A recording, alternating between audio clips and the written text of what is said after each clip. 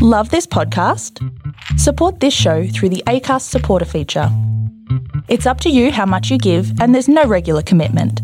Just hit the link in the show description to support now. Quality sleep is essential. That's why the Sleep Number Smart Bed is designed for your ever-evolving sleep needs. Need a bed that's firmer or softer on either side? Helps you sleep at a comfortable temperature? Sleep Number Smart Beds let you individualize your comfort, so you sleep better together. J.D. Power ranks Sleep Number number 1 in customer satisfaction with mattresses purchased in-store. And now, save 50% on the Sleep Number Limited Edition Smart Bed for a limited time. For J.D. Power 2023 award information, visit jdpower.com/awards. Only at a Sleep Number store or sleepnumber.com. The Big Sister Hotline is recorded on the stolen lands of the Wurundjeri people of the Kulin Nation. Sovereignty of these lands has never been ceded. I pay my respects to elders past and present. The Hotline is proud to be an ongoing supporter of Jira, an Aboriginal-controlled community organisation where culture is shared and celebrated, and where practical support is available to all Aboriginal women who are currently experiencing family violence or have in the past. The land always was and always will be Aboriginal, and Black Lives Matter. Big Sister Hotline, how can we help?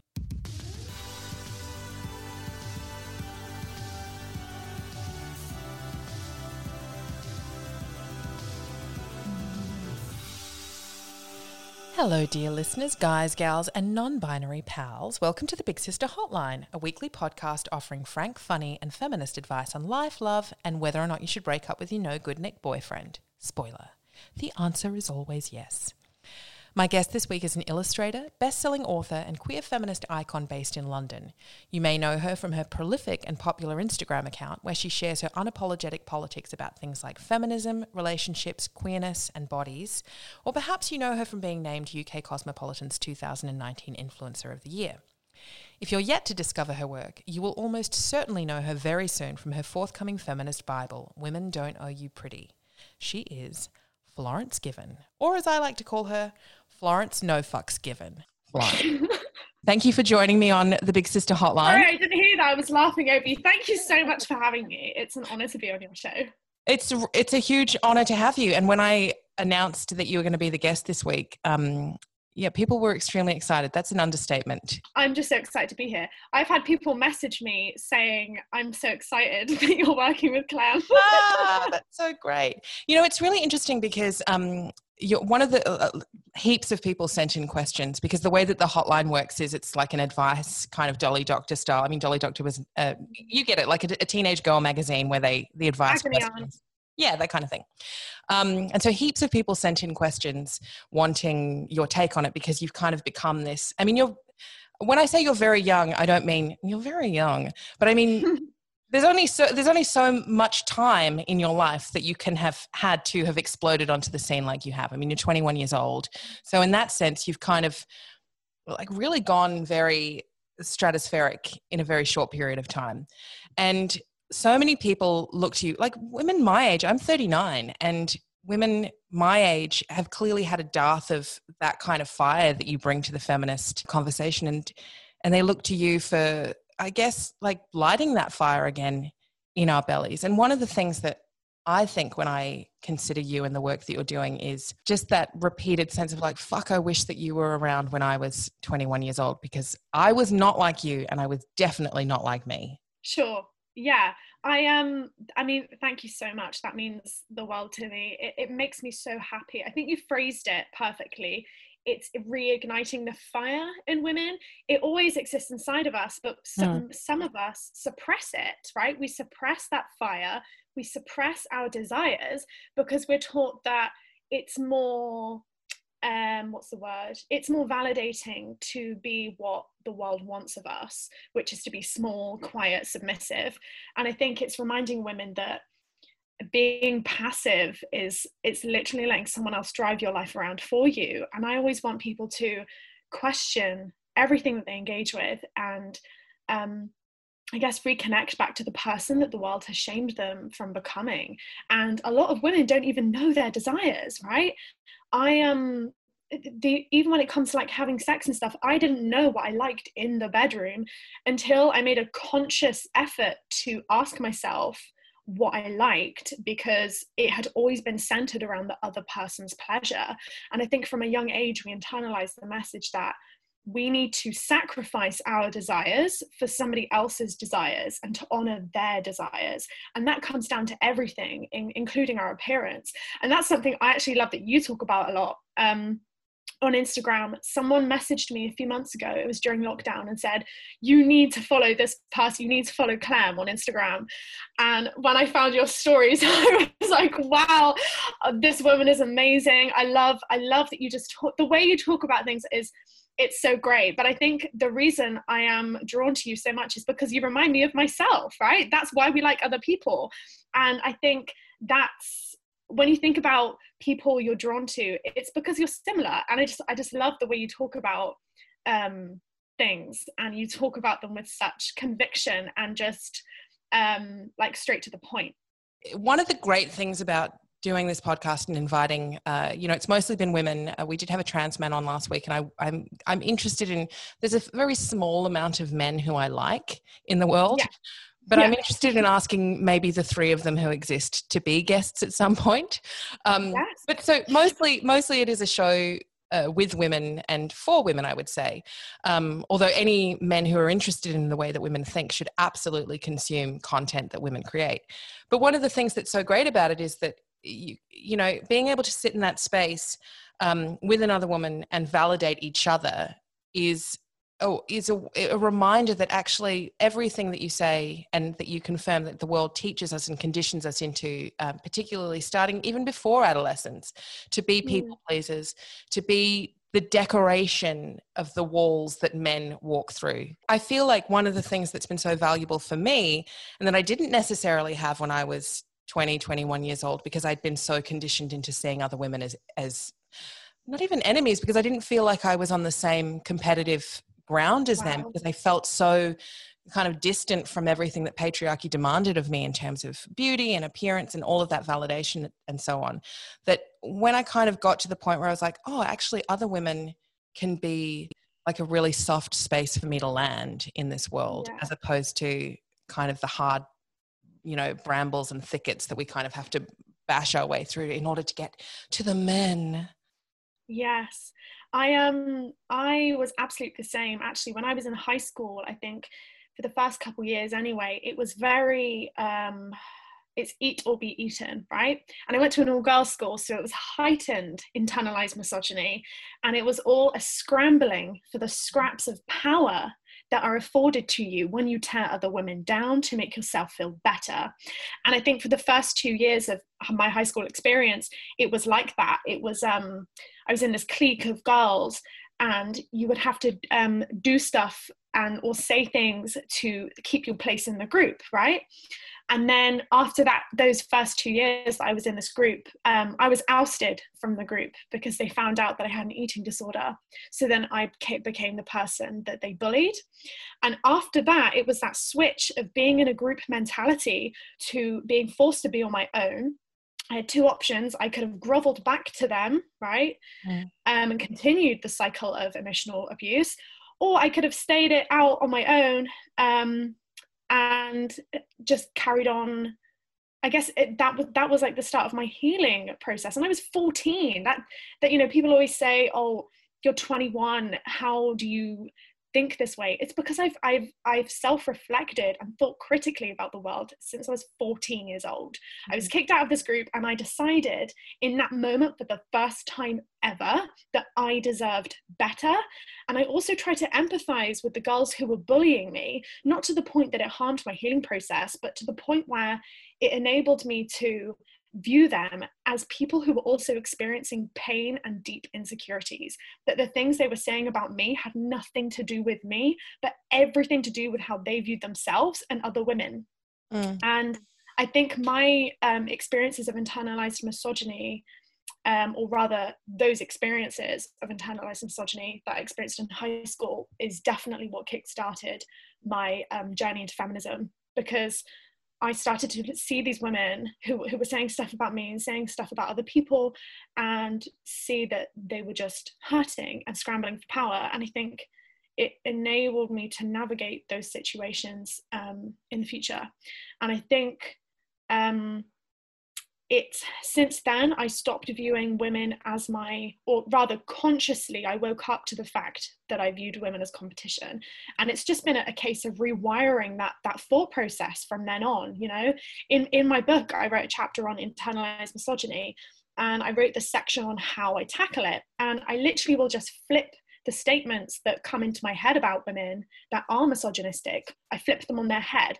So if I think something about the way a woman's dressing or the way a woman behaves, I will flip it on its head, and I will almost ask myself, why do you feel this way?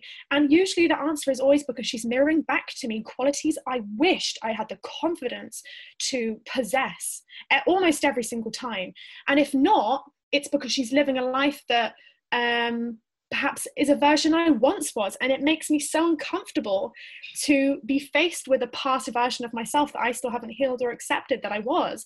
And you see, any judgment will tell you a plethora of information about yourself if you allow it to. But most of the time, we will just project our bullshit onto women and point the finger at her instead of reflecting.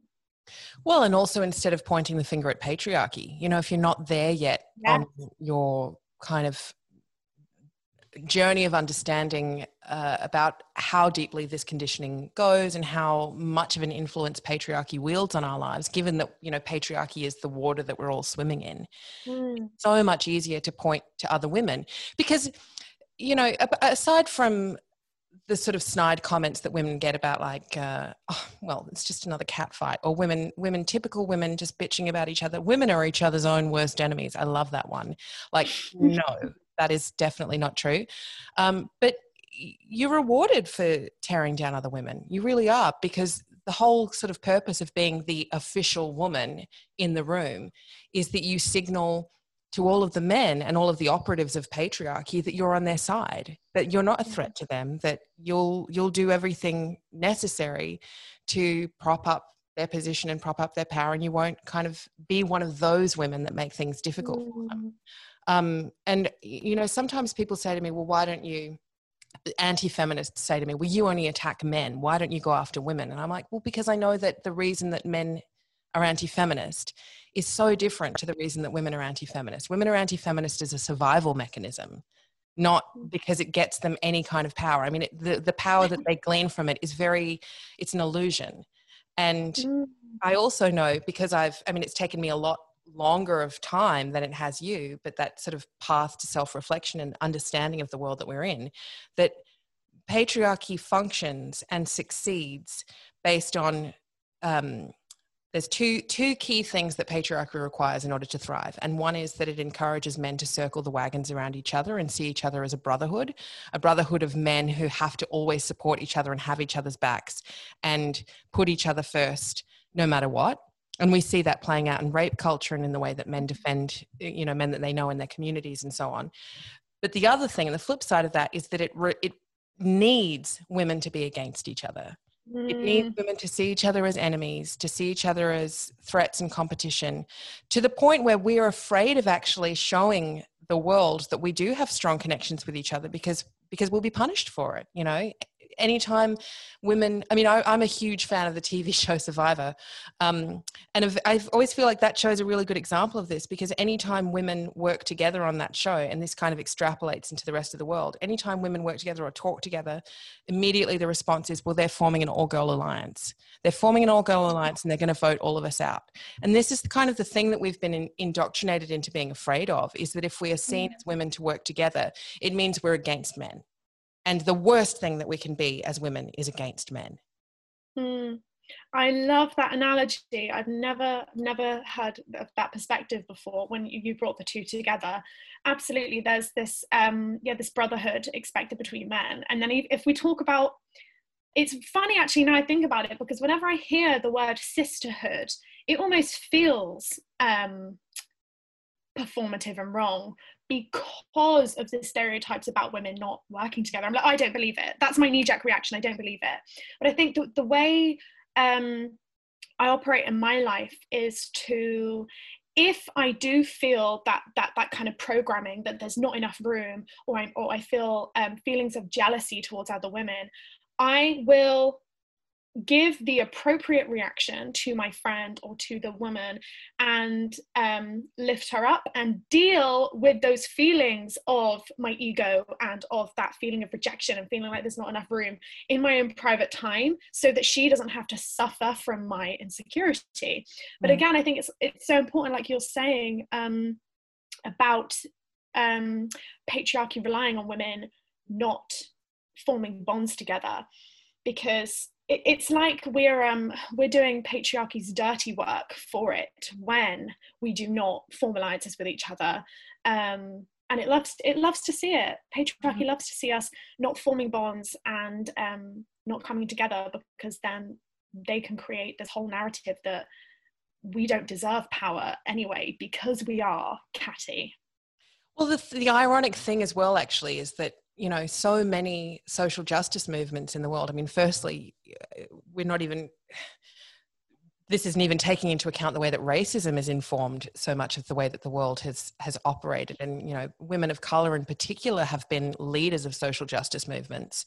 But the idea that somehow women just don't work well together. You know, it was women who ended conscription. Yeah. I mean, and I think this is kind of at the heart of it, is that patriarchy and the system of patriarchy understands that actually what happens when women work together, and when women, you know, and in part I relate strongly to what you're saying before about, you know, the kind of impulse you feel when you hear the word sisterhood. And for me, it's that deeply ingrained internalized misogyny that comes from the idea of women working together. It's just a bit naff, you know. It's like a bloody... Rather than something being strong and community-led and for a bigger purpose, we associate it with like talking about boys or something that's like, you know, like, oh, the girls are getting together. Like a full moon dance circle or something. Yeah, I mean, but all of that shit still sounds fun, and I do it all the time. Yeah. But we've been taught to think that the things that we love are like shitty and boring and stupid. Mm-hmm. I love that you talk so much about that and how you relate it to football games or something. Did you say so? I think it's something like that.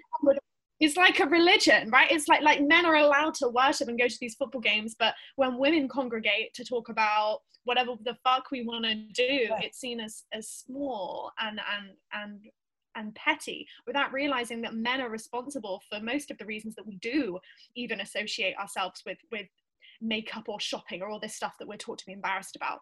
You know, it's like we're told that our worth is attached to our beauty, but then shamed when we actually apply it and harness that for our own financial gain. I mean, just look at how much hate influencers get. It's because most of them are women. Men are shit influencers. Like, I can't name a single good, like, cis-het white man who is an amazing influencer and captivates his audience and empowers them to do better. Like, women are so good at harnessing our quote-unquote good looks and whatever we're doing for our own gain. But then... Well, this is kind of the great... You know, this is one of the silver linings of, it's not a silver lining of capitalism, but it is a way in which women have learnt to exploit the capitalist system that has exploited them. The reason that women are so good at being influencers online, and the reason in particular a certain kind of very privileged woman is good at being an influencer, is because the capitalist fucking system created that for her. You know, it has been used to... or women have been used to sell things for other people to make money for so long that, of course, this is the product now. And it's just that we happen to like operate in an economy now where smart women, and because women are fucking smart women can say, you know what, I'm going to bypass the person that's taking the money from me, and I'm just going to take the money myself. That's why we're so good at it. Yeah, I think it's really interesting what you said about how privileged women are able to harness it more. So someone like myself, because I have a lot of quote unquote pretty privilege, I wrote in my diary a few months ago, I was trying to sum up how I leverage my my desirability privileges to get people to activate change. It was something that was given to me, that in terms of my whiteness and my being thin, being able-bodied, all of this kind of stuff, and class privilege, everything that involves. I like to frame it as, if I'm going to be an easier pill to swallow, then I'm going to make you swallow some uncomfortable fucking truths with that. So people, it's like sugaring the pill, right? People so easily consume me because of my looks or the way I talk or whatever it is. Then I'm going to shove some uncomfortable truths down your throat while you do that, because people listen to me more. And I think that's, I couldn't not talk about things that are important to me and things that I know will inspire change. I can't turn it off. I'm very connected to my fire, as we said earlier. And I think it's about redirecting women back to themselves and back to, or rather not even back to, we never knew what the fuck they were for some people. So it's about discovering those desires and cultivating an environment where we are not made to feel shame about them. I hosted a discussion on Instagram a few months ago about masturbation in childhood, and it completely blew the door open on so much shame that thousands of women were feeling. We all had the same experiences. A lot of women were humping pillows when they were 6 years old and thought that they were sexually deviant, and it turns out thousands of us did it. And it was wild. It was this huge shame, lifting all of this shame. That's where I feel the really important work is with social media, is lifting shame. And like you said at the beginning, it's feeling validated that you are not the only person who is experiencing this. Because when you do live in a microcosm in your physical lives, if the people around you aren't reflecting where you want to go, or even where you are, you're going to be stagnant, and you're going to be having these qualities or these spaces that you have outgrown around you. You're not going to be able to grow and evolve and thrive. And I think a lot of guilt is attached to women growing and evolving, to the point where it's hard to tell friends that you can't be friends with them anymore because you feel tethered to them. And there's so much guilt around demanding better for yourself. And any kind of enormous event in my life which has spurred me on to start a movement or come up with a slogan or write my book has been because I told myself that I deserved better, and then I cut someone out of my life, and all of a sudden I didn't realize I was in an abusive relationship for years. And then that was wow, I need to go to therapy because this is a pattern. And then channeling that into my artwork. And I just think that every single time a woman says to herself, I deserve better than this, a new person is born in that moment. And the more that women are connected to that person and that kind of asserting themselves, the world will just be such an amazing place, and we will get more shit done. As you know, I am a big proponent of telling women to leave their husbands. Yes. And I don't mean just if you're if you genuinely are very happy with your husband, fine, you can stay with him. But I'm echoing what you're saying, that leave situations that don't serve you, but in situations in which you are constantly being forced into service for other people, in this case, particularly cishet man. And on New Year's Eve this year, or just this 2019 to 2020, I wore your t-shirt, actually, the It's a Wonderful Day to Dump Him. And I wore it on the last day of 2019, and I wrote this whole spiel on Instagram, and I was like, this is a great day to put yourself first. This is a great day for you to think about all of the ways in which you've been let down over the years. And because for me especially, I have a very good relationship with my son's father. But obviously we broke up for, lots of reasons that are shared by people who have children together. And we've been fortunate to be able to develop a really good relationship since then and parent equally and 50-50. But I know that is so rare, actually, for a lot of women.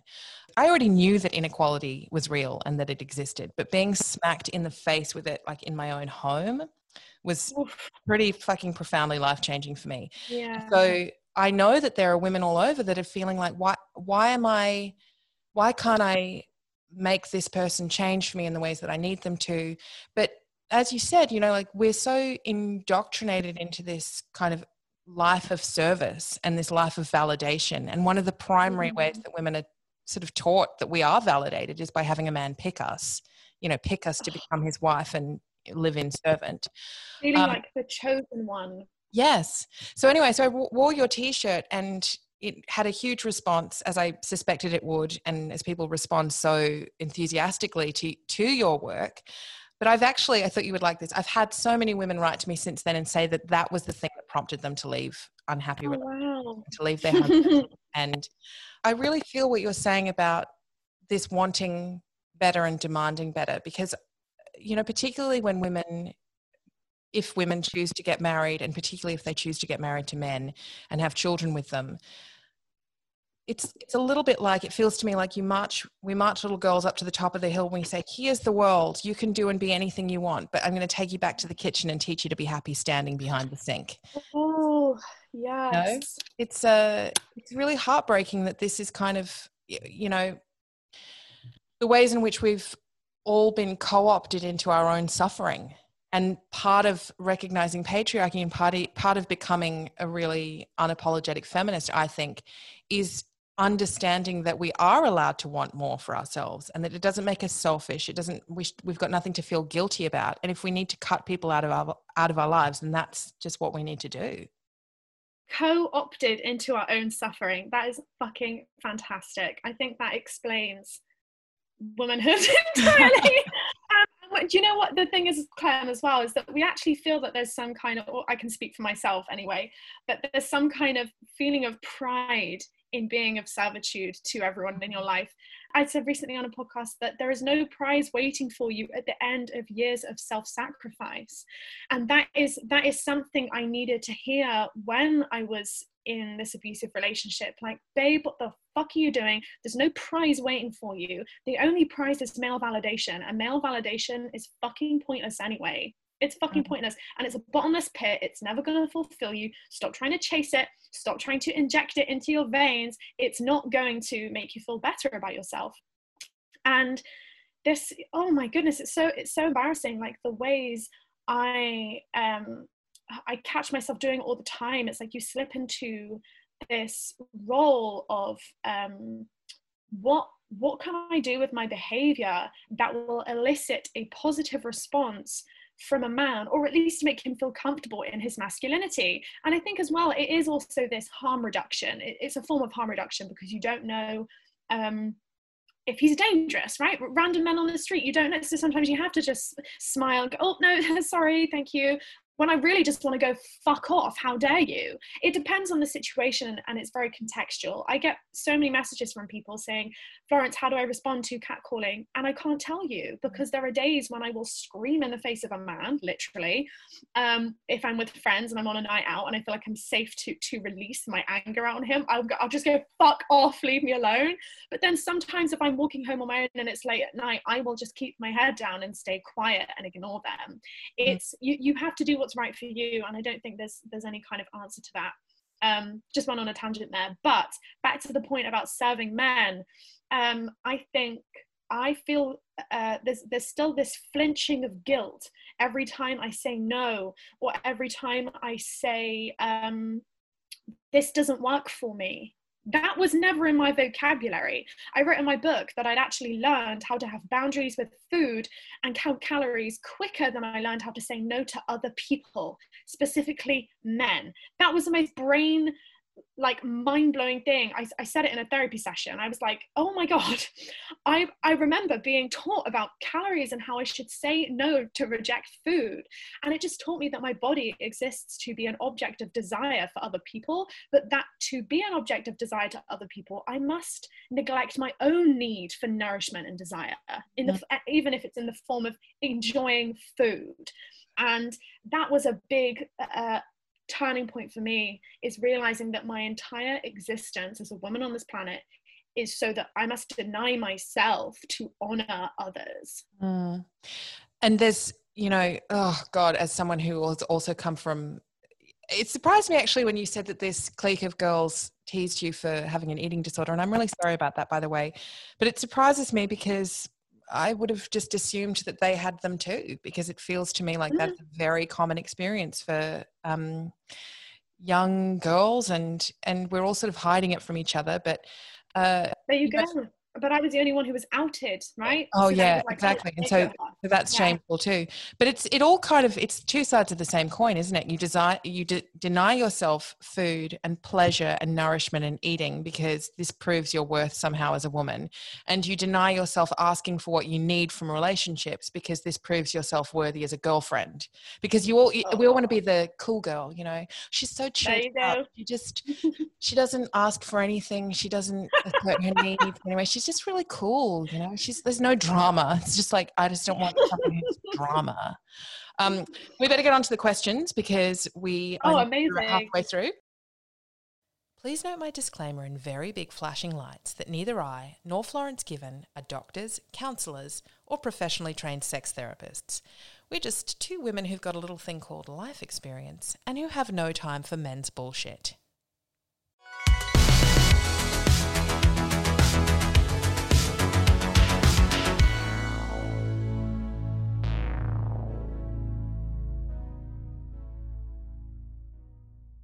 When I look back at my childhood and teenage years, I'm filled with grief and sorrow that patriarchy and misogyny played huge roles in my life, where it was used against me by my family, peers, and teachers at my school, and just society in general.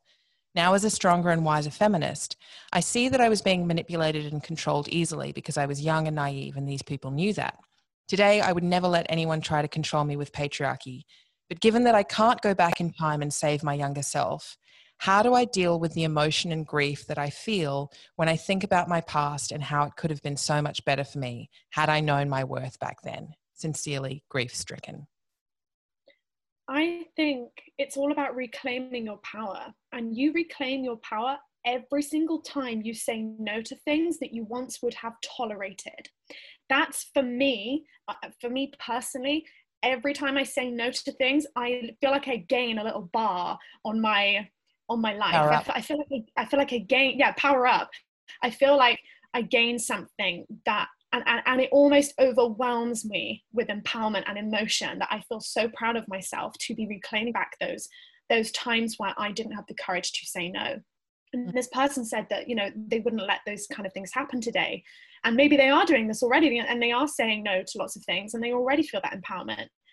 Turn it into this kind of whatever kind of feeling or loss that you are feeling. This is how I heal. My healing process has been making shit that I care about into art, into writing, or just having conversations with friends and uplifting and empowering them so that they don't fall into similar situations, obviously with their consent. You know, we can't give people shitloads of advice without asking them. But I think it's realizing that you were equipped with, you were a product of your environment, and when you are younger, you are just trying to survive. You're living in survival mode. You woke the fuck up. How amazing that you actually woke up to your subjugation by the people around you, and you're now living a life that is in line with your desires. Every time you honor your desires and set boundaries and say no, that is an act of claiming back the lost time that you had in the past. I remember when I left my long-term relationship, and you know, there was lots of things. It wasn't, I didn't leave because anyone was being horrible to me or anything like that, but I did feel like this is not the life that I want to be living. I thought to myself, you know, I was 37 at the time, 36. I was 36 and I thought, I can't wake up. It would be so easy to let this just continue. But I can't wake up at 50 and wonder where all the time went. I can't do that. That will break me. And so I said to myself, okay, I'm going to leave. And then I remember having this kind of mantra where I thought, I'll always wish I'd left sooner, but I'll be glad I didn't leave later.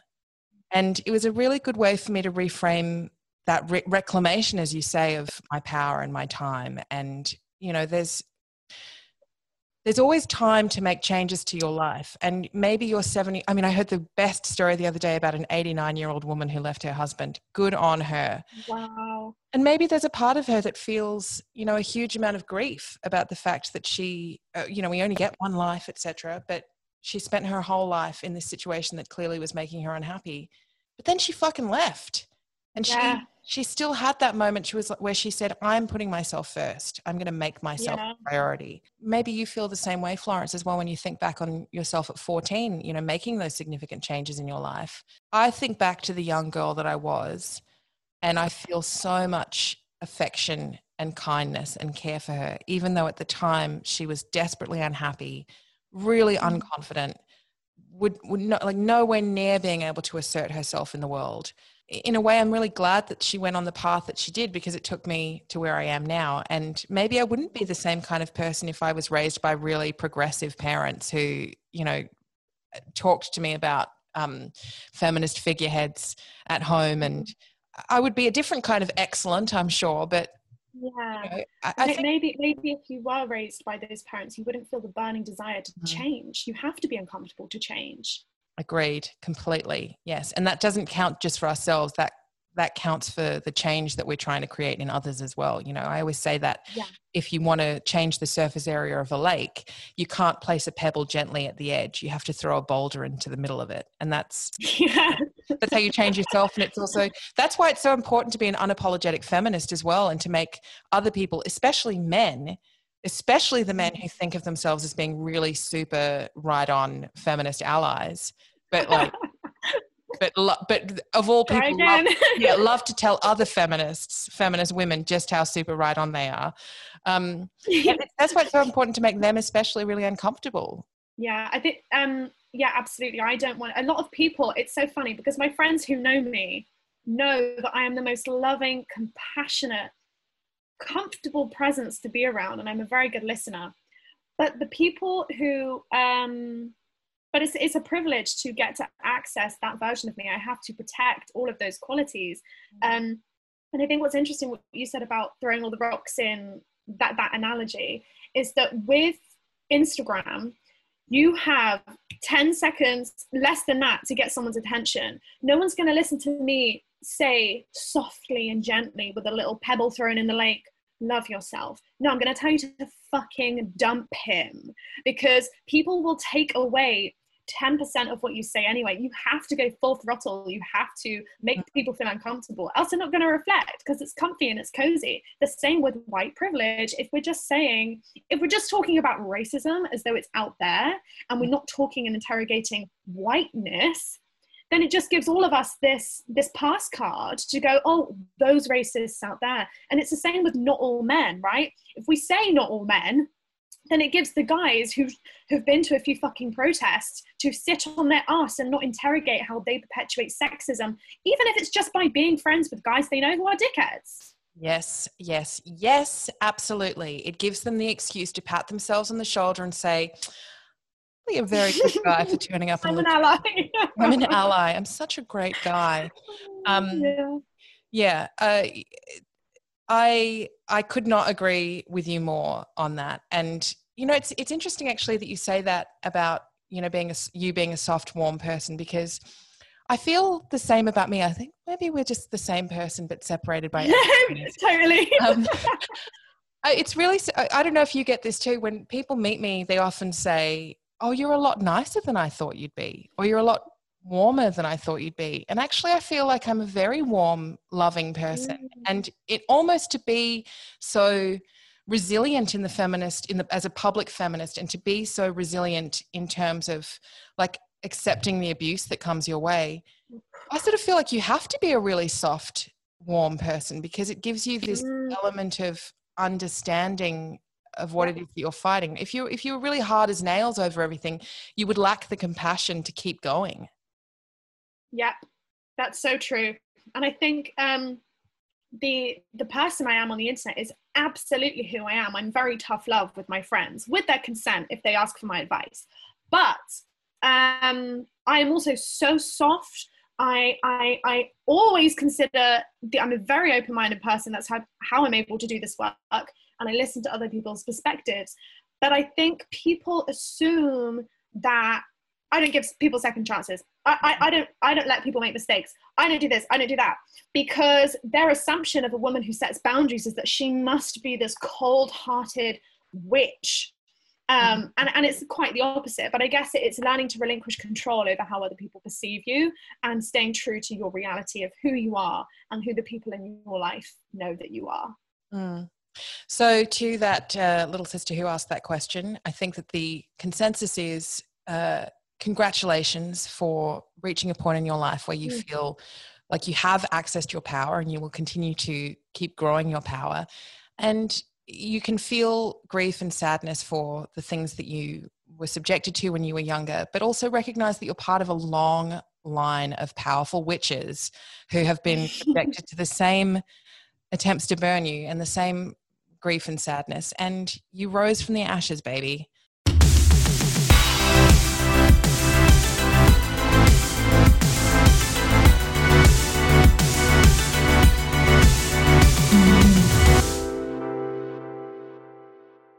Horny and Anxious writes, I'm 26 and I've only had sex twice. Both times were awkward and disappointing. I feel like I have a lot of sexual energy and I'm very comfortable having sex with myself, but I find it hard to make that jump into sex with another person. I'm too embarrassed to talk to my friends about it, so I'm hoping for some big sister advice on how to get myself back out there.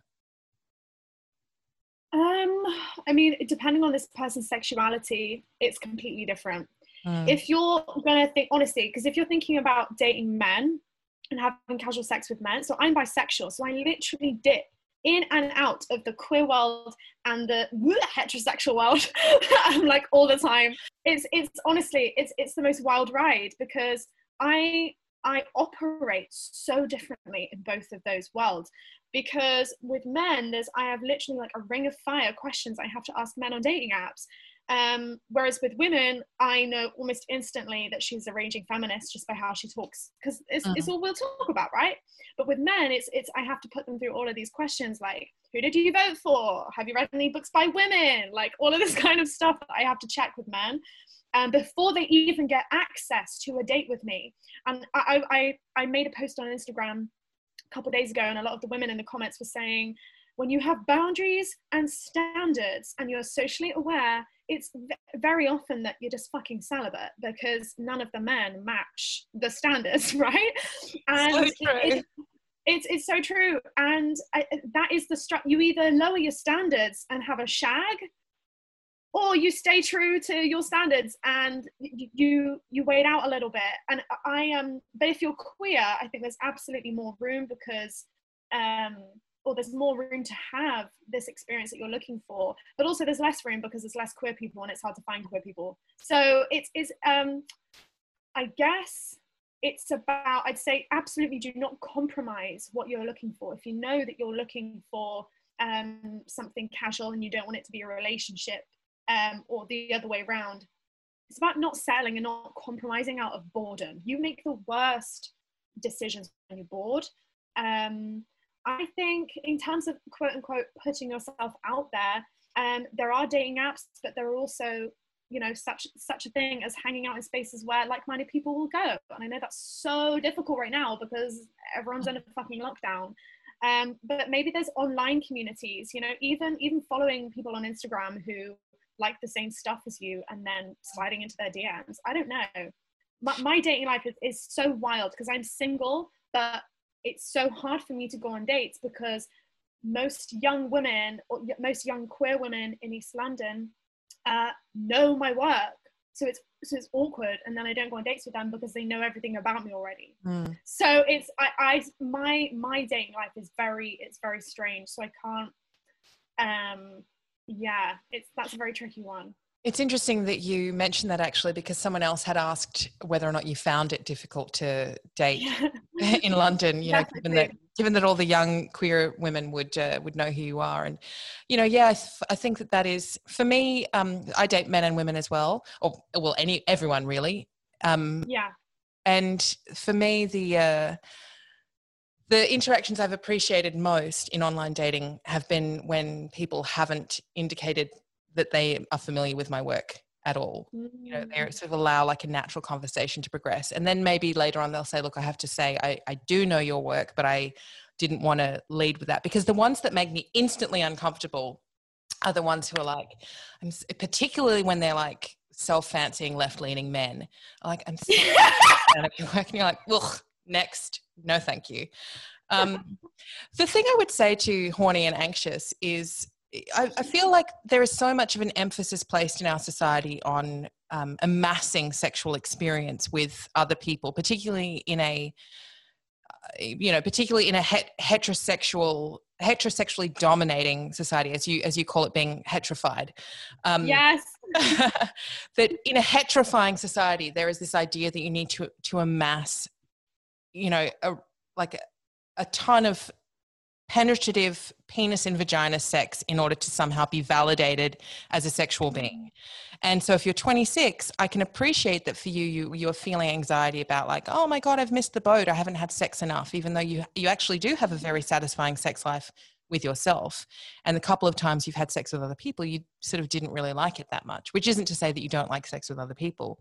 But I think that pressure and that anxiety that we place on ourselves kind of sucks all of the opportunity, the enjoyment out of those situations a lot of the time. And then if you are dealing with having sex with cis-het men, I'm not saying this is an anti-porn thing. I'm not anti-porn, but I do think we need to acknowledge that mainstream pornography is quite frequently woman-hating.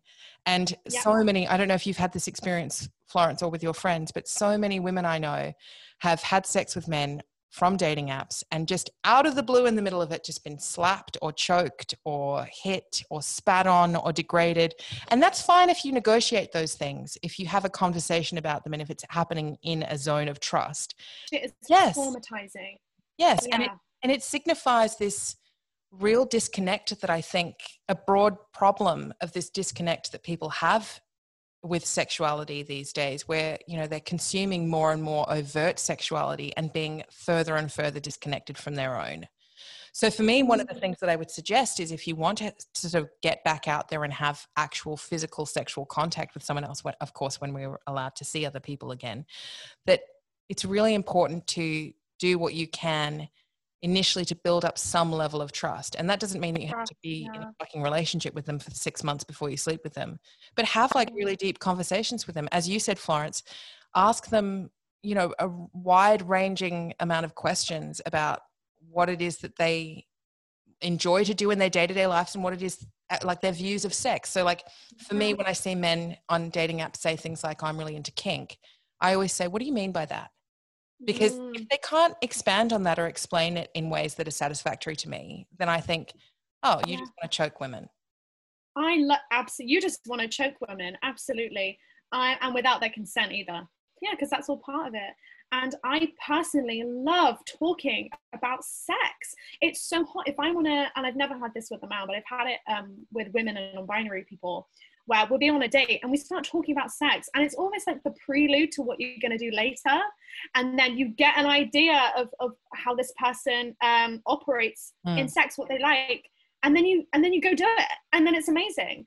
So I think there's so many ways that you can operate with casual sex, but just communication is the best fucking thing. And it's so hot. People think it kills the mood, but what really kills the mood is fucking sexually assaulting someone and then having to go to therapy for it afterwards. Like that's the mood. Exactly. What a bone killer. Saying, can I take your trousers off does not kill the mood. It amps it the fuck up. I always feel like people who say that, oh God, if I have to ask for consent for everything, it just kills the mood. I just think you are so bad at sex and you should not be having sex. And by the way, you need to read. Yeah, you need to read Molly Bloom's fucking monologue from Ulysses. I haven't read anything else in Ulysses, only that monologue. But read that. For me, when I think back on the sex that I had in my 20s, it was frequently, I wouldn't say that it was traumatizing, very luckily, and it's fucked that I have to say luckily, but very luckily I never had any experiences that left me feeling like I'd been degraded or assaulted in any way. I feel hugely lucky for that, which I hate that that's the case for so many women. I did have a lot of sex where it was easier to have it, not because I felt pressured or threatened, but because I didn't want to hurt his feelings by saying no, or I didn't want to be awkward about it. And so this like lack of communication, I never asserted myself in what I wanted.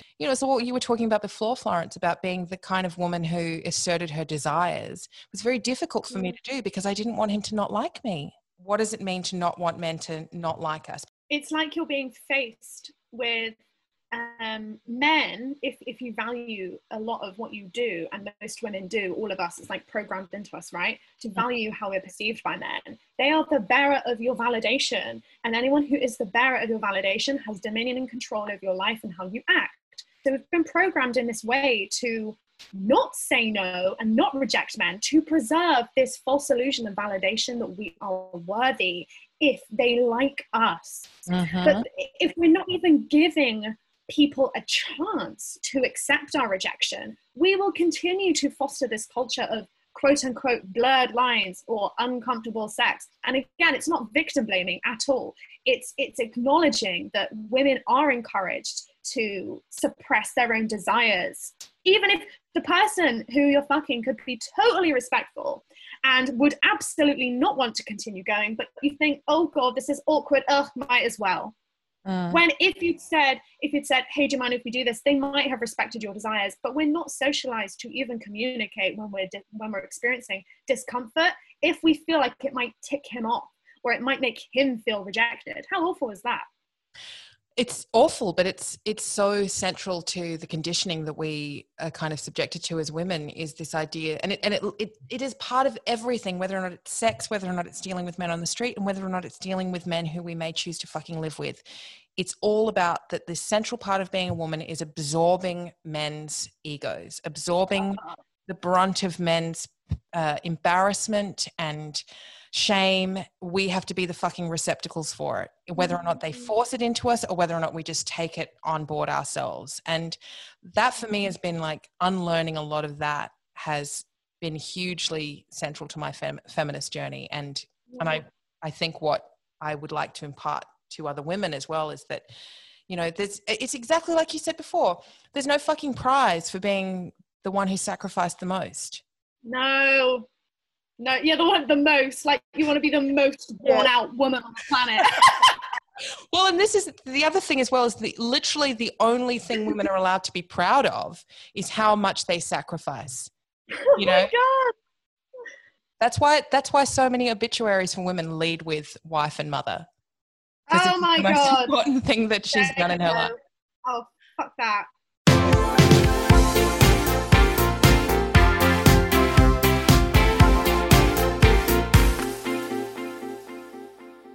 Neighbourly asks, after living in my apartment building and totally loving it for almost a year, I finally met my next door neighbour. He is an older man who seemed nice enough and suggested we get a drink sometime, to which I gave the neighbourly a non-committal sure, because I like knowing my neighbours. I ran into him in the hallway last week and he wanted to know when we were having a drink, and then suddenly was suggesting dinner and how about tomorrow, and my red flag alarms inside started going off. I managed to negotiate him down to a happy hour drink after work, all socially distant, of course, and also made sure to have an escape plan to kick him out after an hour. He came round for a drink and, as I suspected, was generally sexist and racist and a coronavirus conspiracy theorist and thinks the virus is made up, as well as doing the usual creepy old man line of, how can someone so beautiful like you be single, which, gross. I managed to politely kick him out of my apartment after an hour, but was angry with myself for giving him my number after he directly asked a second time. So my question for you is, how can I stop feeling like I should be polite and nice to creepy old men who I owe exactly nothing to?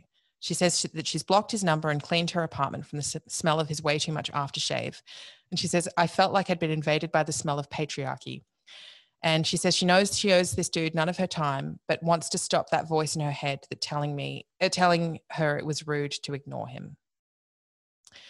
I think sometimes the voice that is telling you, sometimes that is the voice of harm reduction. Sometimes you're just trying to get your, was he in her apartment, right? I don't know what the hell I would do. That's such a vulnerable space. And if someone is in your space, if you feel like telling him to get out and how dare he disrespect you is going to make him act out and cause violence, then do not blame yourself for using the tools that you know can lessen the harm around you. And especially if you're on your own, I don't think there's it's so tricky, but sometimes it is a form of harm reduction. And she blocked his number. She aired out the apartment with his shitty deodorant smell. I'm so sorry that you live next door to this person. That's I'd not thought about how awful it is to have to try and avoid these people when you can't avoid them.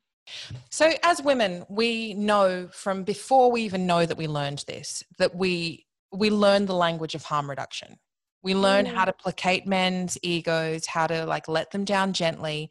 As you said before, like sometimes if you're being catcalled on the street, you scream back at them if you feel like you have the power to be able to do that. And sometimes you just put your head down and keep going. This is all noise that gets yelled in our face, that gets pushed into our space, all microaggressions sometimes, and sometimes macroaggressions that are used to threaten us and remind us of what our position and place is in society.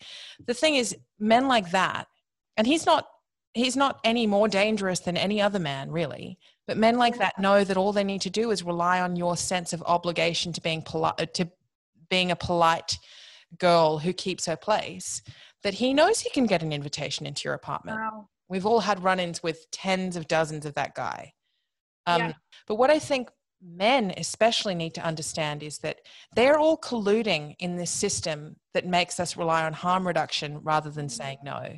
Because if you're in a room with a guy like Louis C.K., for example, and he whips his dick out and starts masturbating, you think one or both of two things. And one is, this could become threatening and scary and physically violent if I do anything to try and leave. Or you think, I don't want to embarrass him. Yeah, it's like we're constantly acting in ways to stop men meeting themselves.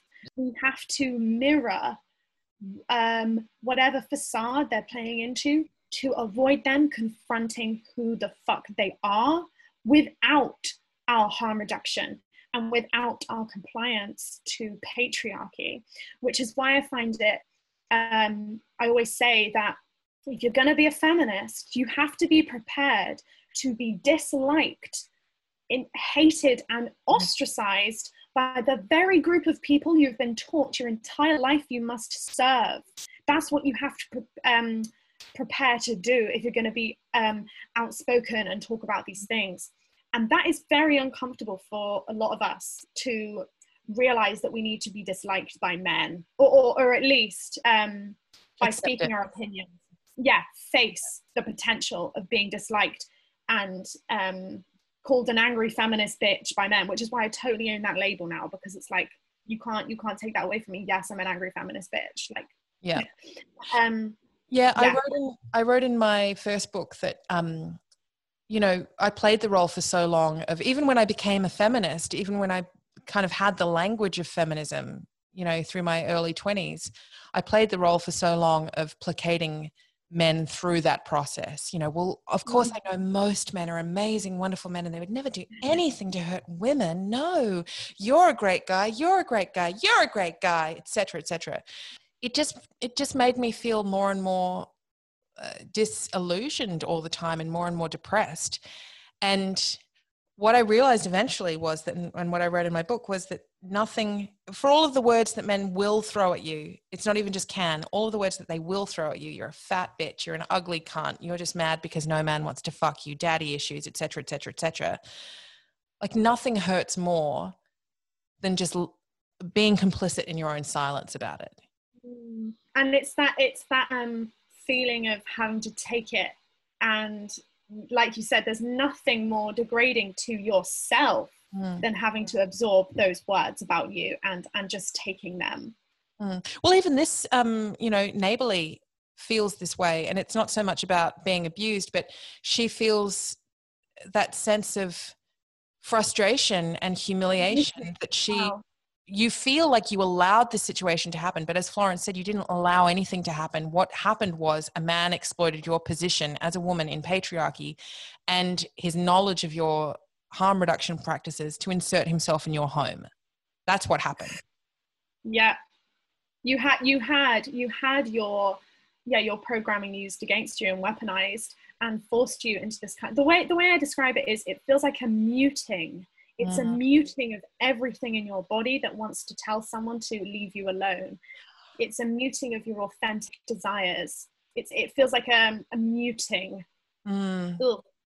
And what I would say as well is that what happened to you is no reflection of you, your worth, or the work that you have done in yourself and your boundaries. You were forced to go back into a place where you had to be the old version of you, the old, not saying no when you want to speak. You know, if you've done a lot of work on yourself, it can be so humiliating to mute yourself, but it's not your fault. And you were, like you said, Clem, you were placed in a position where this man was trying to leverage his position over you in your confined space. And it's no reflection of you as a person, that you were forced to slip into these passive, muted roles. For any woman listening to this, in fact, the most important thing that we can all do, because we do live in, you know, the reality is that we live in a patriarchy, the most important thing we can all do for ourselves is to operate on a level of harm reduction.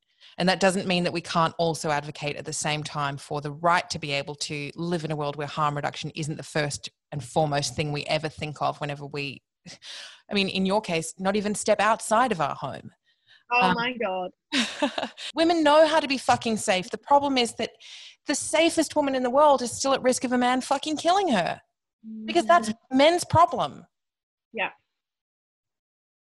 Absolutely. That reminds me of racial profiling, because the editor of Vogue, Edward Enninful, tried to walk into Condé Nast's building in London yesterday, and he was stopped and searched and frisked and everything. And they racially profiled the editor of Vogue. So it doesn't matter how safe you are with a title, with accolades, etc., you will still be racial profiled. The same way women can stay in their apartments and take all the quote unquote safety precautions and still face subjugation from their oppressor.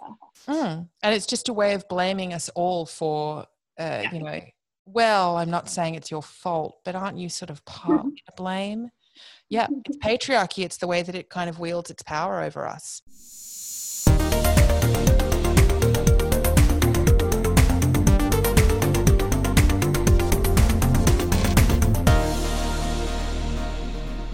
That is all we have time for.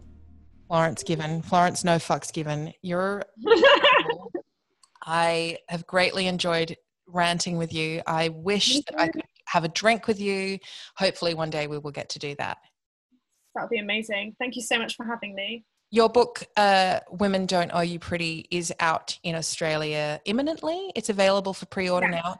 We actually do have a copy of your book, Women Don't Owe You Pretty, to give away to one lucky question asker. So, Florence, was there anyone in particular that sort of called out to you? I think question number one, because in terms of forgiving yourself for past mistakes or not even past mistakes, just operating under patriarchy and all of the stuff that involves, I think this is the book that I needed at times where I felt shameful for performing under a patriarchal lens. I think I'd like to give the book to that person. Well, person number one, you are the lucky recipient of Florence Given's excellent book, Women Don't Owe You Pretty. You can all follow Florence on Instagram. You probably are already. If you're not, please join her almost 500,000 followers there. She frequently posts exactly the kind of things that we've been talking about, you know, the boulders in the middle of the lake to change your surface area and change your lives. It's been a great pleasure. Thank you so much. Thank you. You've been listening to The Big Sister Hotline, a weekly advice podcast that delivers no-nonsense words with love from the kind of people you know have your back, your big sisters. You can find us on Apple Podcasts, Spotify, Podchaser, Google Podcasts, and everywhere else you look for great content. And you can also listen to all the back episodes. If you do like the show, then please consider rating and reviewing it, and it's really nice to have that feedback. If you enjoy the hotline as well, you can support the ongoing making of it at my Patreon, which is www.patreon.com/Clementine Ford, where pledges of more than $10 per month receive access to a bonus monthly episode, only available for download to subscribers. If you have a question you'd like answered, you can submit it to bigsisterhotline@gmail.com. And don't worry, all submissions are treated as totally anonymous. We're big sisters, and we've got your back. My guest this week has been Florence Given, artist, feminist icon, rabble-rouser, and best-selling author, whose newest book, Women Don't Owe You Pretty, is available now for pre-order. Remember, there's no topic too thorny and no question too weird for the Big Sister Hotline. We're here for all the questions you don't want to ask your therapist, especially now that it has to be over Zoom. So contact us instead, the Big Sister Hotline. The phone lines are open. Planning for your next trip? Elevate your travel style with Quince. Quince has all the jet-setting essentials you'll want for your next getaway, like European linen, premium luggage options, buttery soft Italian leather bags, and so much more. And is all priced at 50 to 80% less than similar brands. Plus, Quince only works with factories that use safe and ethical manufacturing practices. Pack your bags with high-quality essentials you'll be wearing for vacations to come with Quince. Go to quince.com/pack for free shipping and 365-day returns.